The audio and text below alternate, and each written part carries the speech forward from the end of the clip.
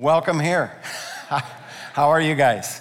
So good to be able to talk to all of you and to have all of our sites, all of our campuses joining us this weekend. And before we jump in, I get to make a very special announcement. This week, we were privileged to be able to extend an offer of employment for a new pastor to seniors.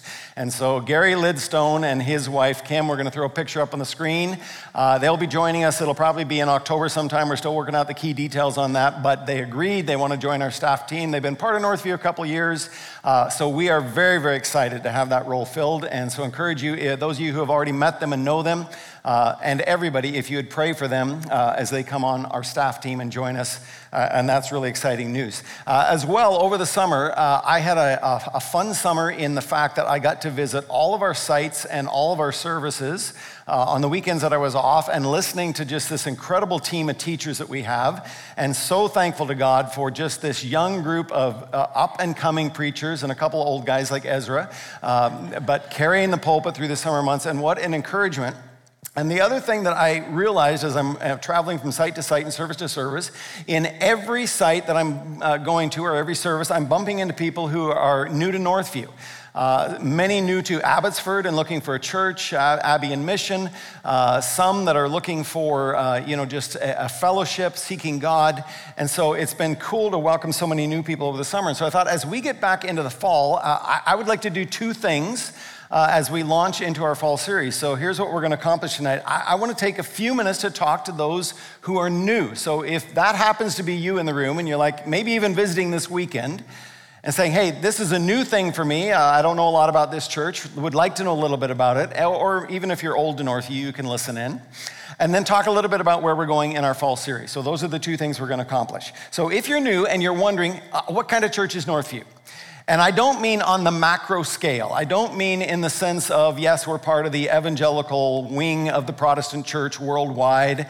And I don't even mean that we're part of a denominational family, although we are happily Mennonite brethren, part of 250 churches across the country, and that's our denominational home. So I'm not talking about the core beliefs, the core theological and doctrinal beliefs, our confession of faith, our statement of faith, all of those things. You can go on the website, and if you've visited the website, you've probably done that. You've looked at what is it that we believe.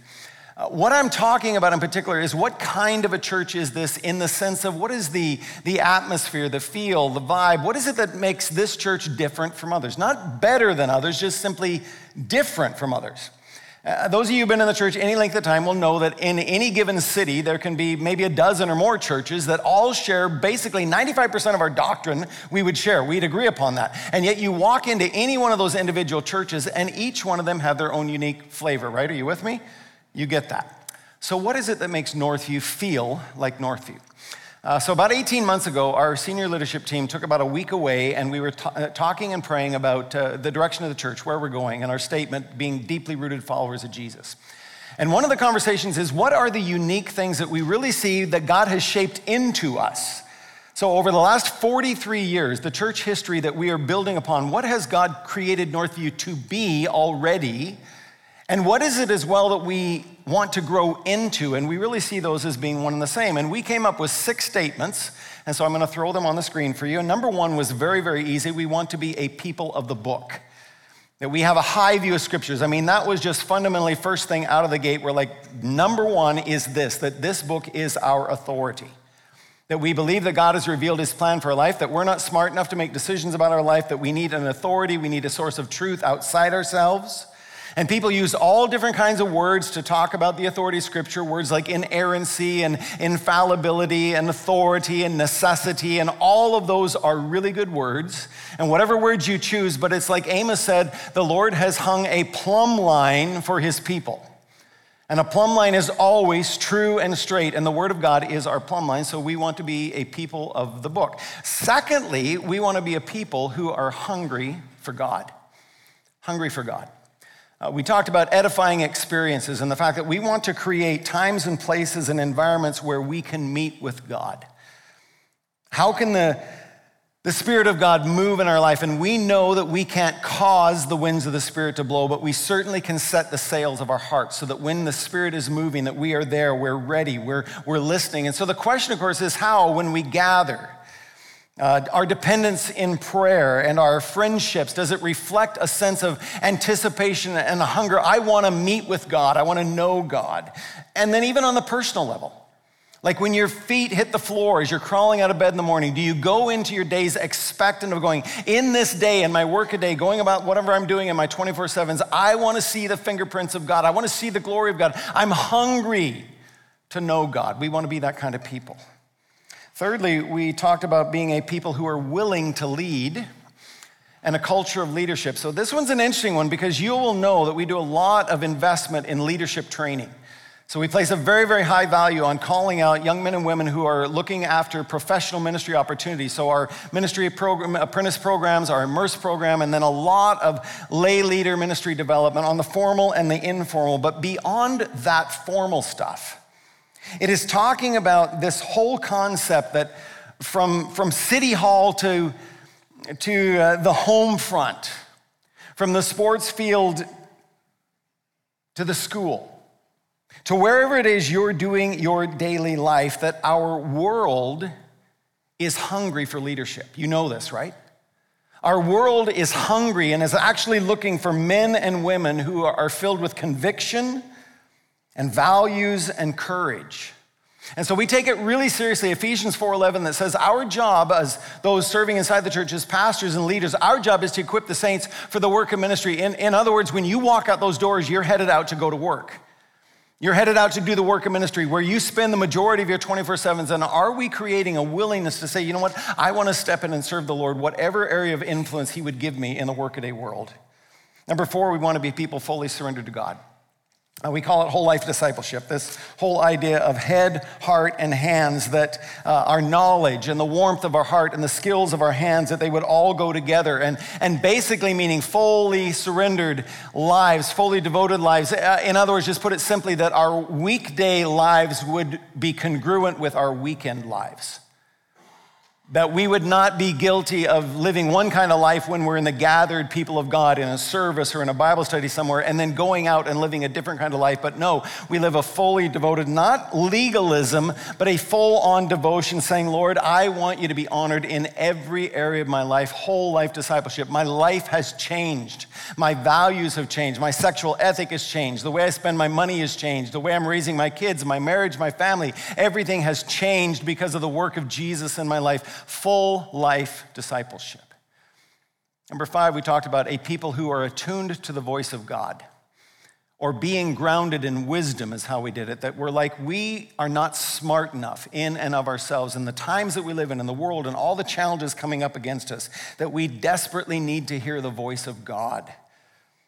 We are asking the Lord, Lord, would you lead us as we open our hearts to you in prayer, as we go to the Word and we listen to the Spirit. We don't know what the future holds, the old saying goes, but we know who holds the future. So are we going to him and growing in prayer and a dependence on the Spirit and asking God for wisdom in the days that we live in? And then finally, number 6 was this: we want to be a people who are willing to attempt great things for God. We want to have a risk-taking vision that will stretch us beyond it. We want to actually be to the point, and it's interesting, we had this conversation at the elders table recently. Are we willing to fail in order to attempt great things for God? Like, are we always so safe in how we plan everything out that there's just no way humanly we could ever fail? Or are we willing to take a risk for the sake of the kingdom and say, we are willing to stick our neck out in faith following the Lord? So that's a little bit of the kind of church that we want to be. So if you're new to Northview, or if you're old to Northview, that's the kind of people we want to be. And do we do it perfectly all the time? Of course not. But that's what we aspire to. And if you've been around here any length of time, you know that our rhythms are really pretty simple. We gather together and we scatter. We gather in large settings like this. We gather in smaller groups and around the tables in Bible studies and living rooms for community groups. We open our Bibles, we pray together, and we try to encourage each other. But when we gather, it's actually pretty basic. It's pretty simple what we're doing. It's basically worship and the Word. We turn our attention towards Jesus. Not a lot of fluff and not a lot of entertainment, not a lot of bells and whistles. Scripture reading, music and songs and prayers. that are intended to lift our eyes, to get out of the daily grind of life and to lift our eyes, to focus again on Jesus. And then once our hearts are prepared through that time, we turn our attention back to this book. And faithfully, we come to this book and we open this book, and nearly every week you're going to hear somebody say, grab your Bibles, open your Bibles to a particular text. And Lord, would you make your word live to us? Would you make it come alive to me? Would you remind me of who you are and of what you have done? And then would you remind me of who we are and how we respond, how we live? And would you empower us to live these lives that we want to live, because we know that we can't live them unless your sustaining grace helps us. And so then we gather and we grow and we go. And so I could say so much more about this, but that's where we're headed. So if you're new, I want you to know that that's the kind of church we aspire to be. Now, next weekend, we're headed back into a study that we started last year. Some of you will remember this. We started the Gospel of John, and we spent 2/3 of last school year going through the first half of the book, and we're going to spend 2/3 of this school year going through the second half of the book, so literally right up till Easter. And we're going to spend our time there, and I thought, as you know, we're jumping back into this, and obviously we're going to have to do a little bit of review and looking back and what did we cover last year and all that kind of stuff, but I thought, you know what, where better to start off our fall than where the Gospel of John begins, and so that's where we're going to start, in the book of Isaiah. You with me on that? So you need your Bibles open to Isaiah 40. That's where we're going to be. Now I'm going to anchor it in John chapter 1. So John's gospel, maybe you remember if you were here about this time last year, we started this book. John's gospel opens talking about a preacher named John the Baptist. And there was a man sent by God, chapter 1, verse 6, whose name was John, and he came as a witness to bear witness about the light, Jesus is the light, that all might believe through him. And so John comes preaching a revival message. John comes preaching the kingdom of God is about to break in, and so get ready to meet with God. And the cool thing about John's ministry is that we don't have to speculate about what he was preaching on about. The thousands of people who went out to him and got baptized by him, because John himself tells us in this text what he was preaching about. John confesses, he's like, you know what, I actually didn't write my own sermon. Because embedded in John chapter 1, there's a hyperlink to an Old Testament text. Or maybe John went on ChatGPT, I'm not sure. Give me a message on revival, and it spit out Isaiah 40. That could be. But what he is saying is here, my message is actually a very old message. So in John 1:19, it says, and this is the testimony of John. The Jews sent priests and Levites from Jerusalem, and they said, who are you? And they went on to ask, are you the Christ? Are you Elijah? Are you the prophet? And he's like, no, I'm not one of those. And so then they said to him, okay, well, who are you? And he said, I'm the voice of one crying in the wilderness, make straight the way of the Lord. And here it is, here's the hyperlink, as the prophet Isaiah said. The message I'm preaching out here in the wilderness and why people are coming to me is the exact same message that Isaiah was talking about, make a way for the Lord. Now, some of you know immediately Isaiah 40 because it's a very familiar and popular text in this great long book. It is one of the deepest and richest and sweetest Old Testament passages, and it starts with these words, comfort my people. Oh my goodness, beautiful. Comfort my people. And then it ends with a promise that I know most of you will have seen somewhere on a poster or a coffee mug or a t-shirt. And it's like, even youth grow tired and weary. Even young men stumble and fall. But those who wait on the Lord will renew their strength. They will mount up on wings like eagles. They will run and not be weary. They will walk and not be faint. You ever heard that text? Yeah, one of the most familiar. And you know what? I love this text because I serve on a church staff with a bunch of young bucks that are full of energy and vision and passion. And I love to go to them and say, even the youth grow tired and weary. Take that and smoke it. But that rich and assuring promise is interesting because it comes on the heels of a very pointed question. So chapter 40, verse 27 says this, why do you say, my way is hidden from the Lord, and my right is disregarded by my God? Why do you talk like that? And it's one of the most common questions that all of us ask, that people ask: where is God when it hurts? Lord, have you forgotten me when I'm in the midst of this pain that I'm facing? Lord, do you not know what I'm going through right now? And so Isaiah is told in this context, cry out. And John the Baptist picks up on that message, cry out. And I believe that in our message, our world today, it needs this exact same message, that we would cry out. And so we go back to Isaiah for a couple reasons. It's where the Gospel of John starts. And we go back there because it addresses one of the most common challenges of our faith. Where is God when life goes sideways? Does he see us? Does he know? Does he care? Has God forgotten me? Has God forsaken me? Now, I don't know if you've ever been forgotten. If you hang out with our family any length of time and our kids are talking about family memories, guaranteed one of them ones that will come up is how many times we left our son behind. The poor little kid, we forgot him on so many occasions. Now, it wasn't as bad as what you think, but in a former life, we're in another church family. We've got five of us in the home, mom and dad and 3 kids, and 4 weekend services and kids' activities and coming and going, and Carolyn joining me in all these services and getting people to church. And on a couple occasions, and particularly one occasion I remember well, 2 cars, and we get home, and I'm like, is Timmy with you? No. Is Timmy with you? No. Oh my goodness, where's Timmy? He's like 8 years old, and we're like, oh shoot, we forgot him.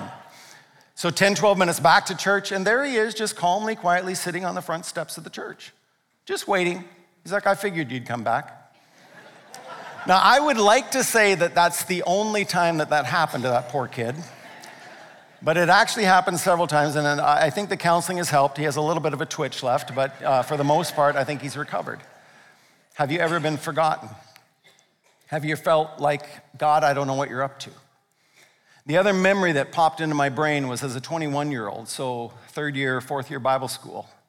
And a really good buddy of mine from Kelowna. We had met first year, we were in the same classes all the way through, became tight friends. He was an incredible athlete, he was an incredible musician, he was like David, he had it all. He was a great preacher. And for whatever reason, he decided he was going to take the year off between year 3 and 4, and he was going to go spend an entire year on a missions experience because he wanted to embed his Bible school education in this internship of missions and then come back and finish off his 4th year. And as he was driving from Kelowna to Calgary to go meet his missions team, a chunk of metal comes off a wheel of a semi-truck and through the windshield and into his face, and immediately into eternity he goes. And as a 21-year-old friend, I'm like, God, what are you doing? God, what are you doing? Why on earth would you take a young leader like this, a guy with so much skill and talent and ability? He's too young. And I will tell you, it was 6, 8, 12 months of working through that process of, God, where are you when it hurts? And feeling forgotten. And I know that every time we gather as a church family, there is somebody in the midst of a storm. And so as we come to Isaiah 40 and John chapter 1, we're going to look at these 3 things. We're going to look quickly at the historical context. We're going to look at that threefold cry that every generation needs, and we're going to look finally at the promise that gives us such great hope. And all of those things are going to lead us back into this one central theme of this text, that Jesus Christ is the anchor that we need in the storms of life. Just a good message of hope as we start out the fall. So really briefly, let me just remind you of the historical context because it's critical. John chapter 1 and Isaiah chapter 40, you could say were written during hard times, quote unquote. They were written during dark times. So the specifics of John's gospel, it covers the lifetime of Jesus' public ministry and a few months, maybe a couple years prior, John the Baptist ministry, and then up to the death, burial, and resurrection of Jesus. So probably a 3 to 5 year period, somewhere late 20s into the mid 30s, somewhere in that little window of the 1st century. And you're like, okay, fine, well and good. But what is going on in the 1st century in Israel, beyond the biblical text, just culturally, politically, what's going on? The Jewish nation is not in a happy time in their history in that moment in time. In fact, they haven't been in a happy place for over 500 years, if you know the story. Because for more than 5 centuries, they have lived under the thumb of foreign rule and foreign dominion and power. Nation after nation after nation has invaded. It was first Egypt, and then Assyria, and then it was Babylon, and they're carried as exiles, and then Babylon falls to the Medo-Persian Empire. The Medo-Persian Empire falls to Greece, and then Greece eventually falls to Rome, and with each successive military conquest of their homeland, it's like the file marked the Jewish nation just gets shuffled from one desk to the next desk of the conquering general. The outgoing one hands it off to the incoming one, and they're under the rule of a government that they never wanted to be under. And by the time we get to the New Testament Gospels, the Roman Empire is now in full bloom. Caesar Augustus has amalgamated world power, and he holds power over most of the then known world in this firm grip of this thing called the Pax Romana, the peace of Rome. The peace of Rome. And what the peace of Rome said is, you know what, you're free. You're free under Roman law to live as you please, so long as you don't push back on your oppressor. So long as you pay your taxes, so long as you salute the Roman centurion, so long as you hail Caesar as Lord, take a pinch of incense. You're even free to practice your own religion in the Pax Romana. You can have your own faith system, just don't bring it into the public square. Keep it private. Keep it hidden. Keep church and state separate. Sound familiar? This Jewish nation is now in a constant state of tension. Now, if you think that left politics and right politics are something we created, it's been around forever. And you see it in this context. You see some who are literally like, let's revolt against Rome. Let's kick them out. Let's rebel. You get others who are like, no, just keep your head down and keep quiet. Should we stay quiet or should we chase them out? Should we storm the Capitol? And if you know the story, you'll know in AD 66, that's precisely what they did. They tried a revolt, and by AD 70, in this incredible massacre, this incredible bloodbath, when Rome comes in and squashes them and destroys the temple and basically a blitzkrieg on Jerusalem because of their rebellion. Why is this important? Somebody's already saying, I know anytime we talk history, people's faces glaze over. I can see it. I can see it through the cameras. Why take the time to unpack a 2,000-year-old historical setting? And it's for this reason, the cultural moment into which John's gospel opens has a lot in common with ours. The nation is in dark days, and God sends a preacher. He sends a preacher with a very old message, the very same message that Isaiah had preached 600 years prior at another time when the nation was in deep doo-doo. That's a very formal theological term in the original language. The book of Isaiah was also written for dark times, and I'm not going to bother going into it, but the same situation. It's not Rome back then, it is Babylon amassing power. And on the context of Babylon is ready to invade, and they know that they're going to be dragged away, but they're given a promise in advance that I will preserve a remnant from among you. I will bring you back. And I wish we could spend more time here because it's so critical, but I want to just make this comment. C.S. Lewis says the challenge of every generation, so our challenge, he would say, is that we live with a sense of chronological snobbery. Now, you got to think this through, that we live, every generation, with a sense of chronological snobbery. And he goes on to say, what does he mean by that? Well, it's this, that on one hand, we think somehow we are better and smarter and wiser and more advanced than all those previous generations. If we had lived back then, we would have not made the decisions they made. We're wiser. We know better. Those poor, uneducated people. It's why around the world we tear down statues. Because we say we would not have made the decisions that those people made, so we got to tear down the statues. On the other hand, the flip side, it's easy to forget that we are not the first generation to face challenges and struggles and hard times. And what it means on both those fronts is that we should approach our lives with some level of historical humility. And so that's the context. Dark days, and my world needs an anchor. So cry out, man, cry out. Comfort my people, speak tenderly to them, and then eventually get up on a mountain and shout this message with strength. And what was he intended to cry out? Well, I'm glad you asked. Was he supposed to cry out? There's lots of things you can cry about, Isaiah. Are you supposed to cry out about the latest political decision that some bureaucrat made? Are you supposed to cry out about how God's people are being pressed down and we're being pushed to the margins? Are you supposed to cry out about the SOGI curriculum in schools and bank interest rates are rising and the crisis in Ukraine and everything that we're hearing about 24/7 every day of the week? Cry out about the latest firestorm on social media? Not at all. Because that's what you hear all the time from everybody all around the world. Stop it. Cry out about something different. Cry out about strength and courage. Cry out about these three things. The glory of the Lord is about to be revealed. The word of God will stand, and the arm of God will prevail. Now, there's a message our culture needs to hear about. The glory of the Lord is going to be revealed, so would you get ready for it? The word of God is going to stand, so drill a deep well. The arm of God will prevail, and so we can rest. So let's look at them quickly. The glory of God will be revealed, verses 3-5. A voice cries, "In the wilderness, prepare the way of the Lord, make straight in the desert a highway for our God. Every valley will be lifted up, every mountain will be made low. The uneven ground will become a level, and the rough places a plain, and the glory of the Lord shall be revealed. And all flesh shall see it together, for the mouth of the Lord has spoken."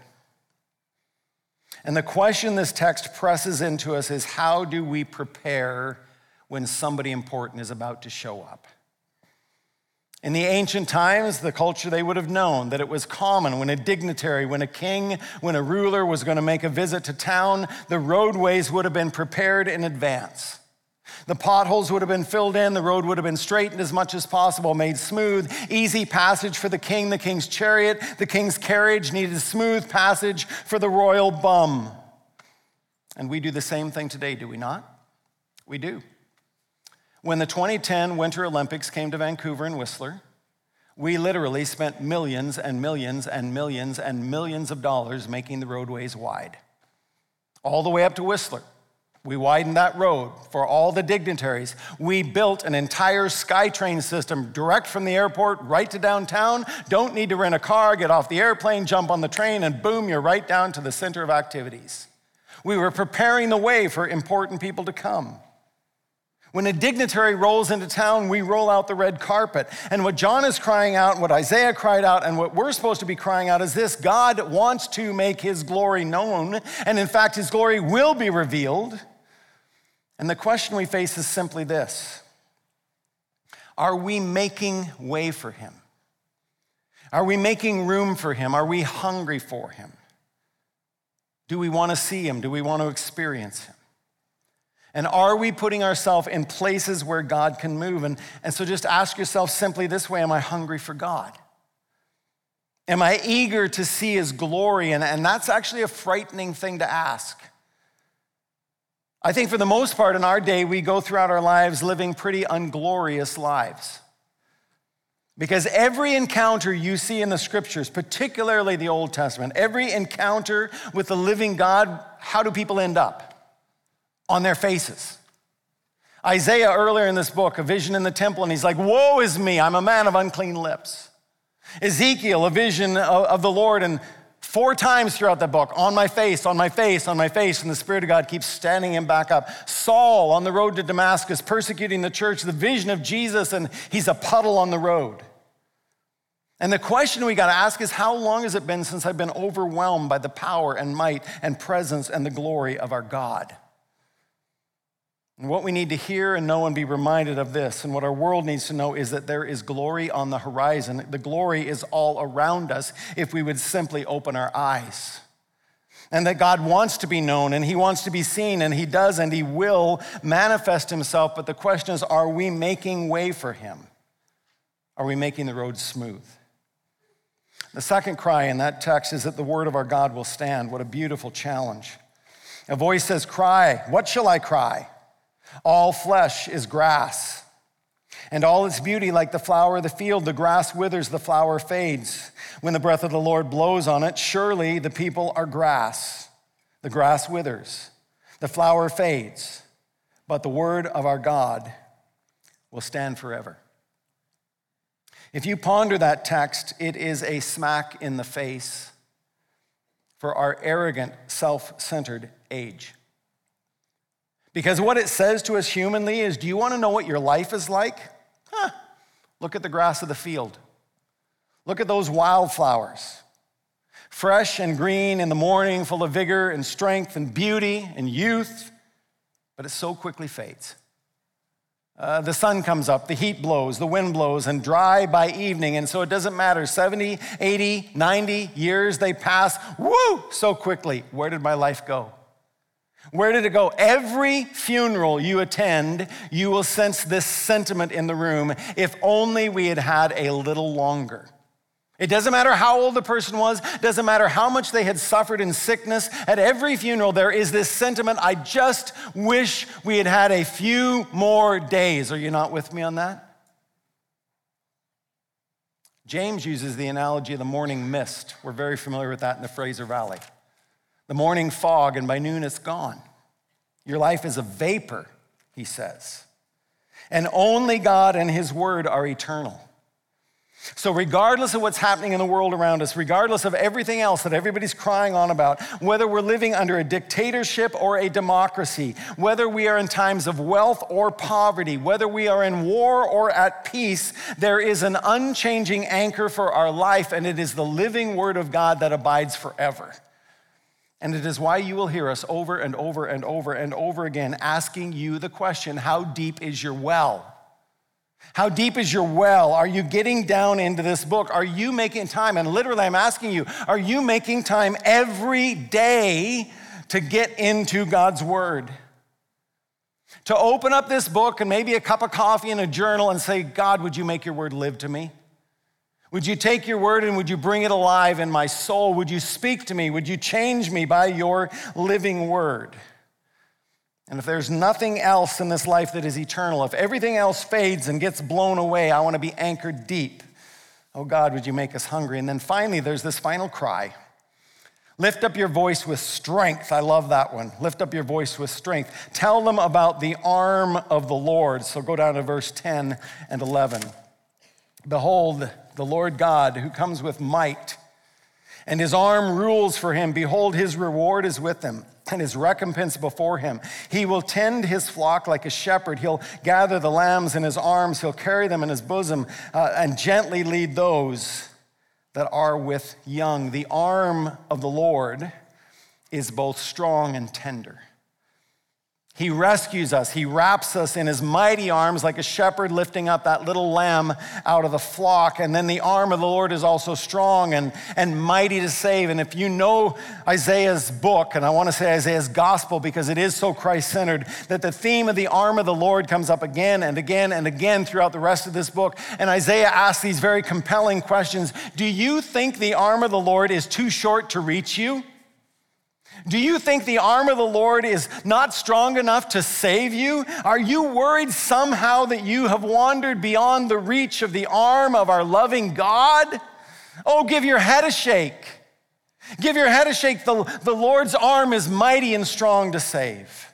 Let me remind you of who God is. And then he goes on to this long rant. And we don't have time to read it all, but if you just scan through verse 12 to 20, he's like, who holds the ocean in the palm of his hands? Who set the boundary for the universe, all the galaxies and the stars? He knows where the universe comes to an end. You think your kings and kingdoms and nations and governments are a big deal? Let me tell you this, they're like a drop in the bucket. They're like dust on a scale that I just blow away. Who gives counsel to the Almighty? And then he goes on to say this, verse 22 to 26. It is he who sits above the circle of the earth, and its inhabitants are like grasshoppers. That's how big we are. who stretches out the heavens like a curtain and spreads them like a tent to dwell in, who brings princes to nothing and makes the rulers of the earth as emptiness. Scarcely are they planted, scarcely sown, scarcely has their stem taken root in the earth, and he blows on them and they wither, and the tempest carries them off like stubble. To whom will you compare me, says the Lord? That I should be like him, says the Holy One. Lift up your eyes on high and see who created these. He who brings out their host by number, calling them all by name, by the greatness of his might, because he is strong in power, not a single one is missing. Get up on a high mountain, Isaiah. Cry out with strength that this is our God. Behold your God. Behold your God. His arm is mighty and powerful. And then he asks that question. So why do you say? Why do you say my way is hidden from the Lord and my right is disregarded by my God? How could you possibly think that if you know who your God is? And then he goes on with this conclusion. Have you not known? Have you not heard? The Lord is the everlasting God, the creator of the ends of the earth. He does not faint or grow weary. His understanding is unsearchable. He gives power to the faint, and to him who has no might, he increases strength. And then here's that promise. Even youth grow tired and weary. Even young men stumble and fall, but they who wait on the Lord renew their strength. And you know the rest. Hallelujah. Amen. Amen. John's gospel opens with a preacher crying out. And from that one ancient sermon, we are then pointed on to the coming Redeemer. The entirety of Isaiah's gospel from there on out is the one who is coming to carry the sins of the world.